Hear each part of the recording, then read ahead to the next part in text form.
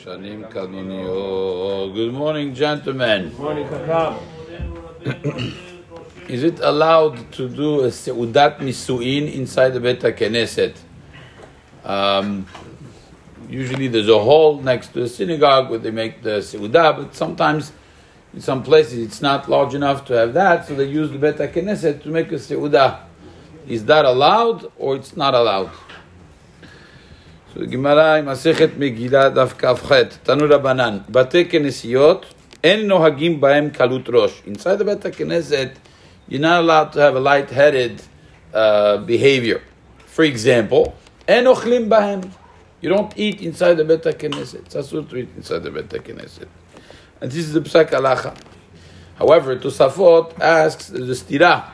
Because in Masechet Pesachim Daf Kuf Aleph, it says, the reason why Mikadeshim, they do the Kiddush HaChodesh bebet HaKnesset, they do the Kiddush in the Bet HaKnesset. Remember, there was a minhag to do Kiddush in the Bet HaKnesset. Some Ashkenaz synagogue, they still do it. They do Kiddush Friday night in the Bet HaKnesset. Kiddush. Why? Deika orchim de achle v'shateh bebet HaKnesset. Because you had the guests who would then stay in the Bet HaKnesset and they would eat and drink inside the Bet HaKnesset. So Tosafot asks, there's a stira. You said earlier that it's asur. En ochlim bebet HaKnesset. You're not allowed to eat in Bet HaKnesset. Says Tosfot, ve'af al pi she'achila shel mitzvah mutar. Although eating seudat mitzvah is mutar bebet HaKnesset. How do we know? Kemevoar beYerushalmi. It says in the Yerushalmi, shayu ochlim bebet HaKnesset b'kiddush HaChodesh. When the Chachamim used to make the Kiddush HaChodesh, they would eat inside the Bet HaKnesset. That's what the Yerushalmi says. So, therefore, Tosafot says, maybe you would consider Seudat Shabbat to be also Seudat Mitzvah. Mikol Makom, Achila She'ena Shel Mitzvah, Asur. Tosafot considers the Seudah of Shabbat to be Achila She'ena Shel Mitzvah. And therefore, it would be Asur to eat inside the Bet HaKnesset. So therefore, you have a question. There's a stira. What's the answer? It says Tosfot, famous Tosfot. It says b'chadarim hasemuchim. We're not talking about inside the Bet HaKnesset. We're talking about side rooms of the Bet HaKnesset. Just telling you that they used to do kiddush in the Bet HaKnesset, not inside the sanctuary, but outside the sanctuary. This is a question, the answer of the Tosafot.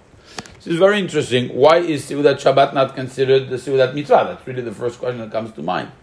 Chacham Yitzchak Yosef says a svara, a very interesting svara. Svara, his own svara. He says there's a difference between something that the ikara mitzvah is the seudah. For example, seudat milah. There's a mitzvah in eating. Even seudat nisuin. There's a mitzvah in eating. Seudat Shabbat, there's no mitzvah in eating. There's a mitzvah in the result of the eating, which is called oneg. The oneg is that now you are satisfied, you're happy, you're enjoying yourself. What's the re'aya? Very simple. There's a discussion in the Rishonim, the Shulchan Aruch brings it. If somebody enjoys not eating, somebody is in big diet, he made a big change in his life, and now you give him food, well, he developed a distance to the food, he prefers not to eat, doesn't want to eat. Can he do that? If it's oneg for the person not to eat, mutar. The ikar of the mitzvah is not to eat. The ikar of the mitzvah is oneg. Usually you get to oneg by eating. So that's why we associate the seudah with the mitzvah of Shabbat. But that's not true. The ikar of the seudah is to reach the point of oneg. If you could reach the point of oneg in a different way, then you don't have to eat. The idea is somebody enjoys fasting. So there's no, says Chacham Yitzchak, there's no mitzvah in eating, mitzvah after eating, not during the eating, and therefore it's not considered seudat mitzvah. This is the opinion of the Tosafot.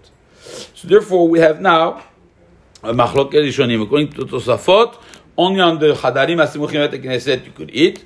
According to the Samag, the Or Zarua, it brings another many rishonim. Mutar, you're allowed to have seudat Shabbat Bet HaKnesset. It's considered seudat mitzvah. What we come out of this, the lechaora, is that when it's a seudat mitzvah, it would be mutar. Seudat nisuin, apparently, would be mutar. It is a seudat mitzvah. Seudat nisuin is seudat mitzvah. It should be lekule alma. Chacham Ovadia has a tshuva on that, Nechavedat. he quotes a third shita in the Rishonim. The shita of the Samak, with a kuf. The shita of the Samak is very interesting.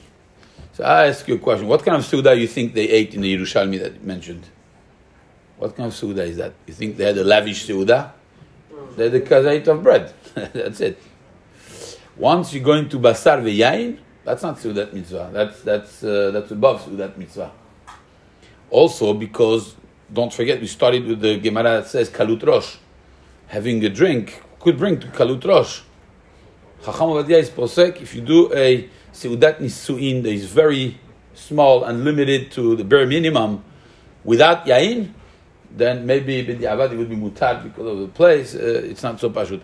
But once there's Yain, he's Mahmir, like Rabbeinu Yishaya, and like the Samak, not to do a Seudah in the Bet HaKnesset. So, Halacha L'Maaseh is very, very B'diavad if somebody has no choice but the Bet HaKnesset to do it. But Lechat Techila, best would be not to do any Seudat Nisuin, because usually they come more lavish and more elaborated, not to do a Seudat Nisuin inside the Bet HaKnesset.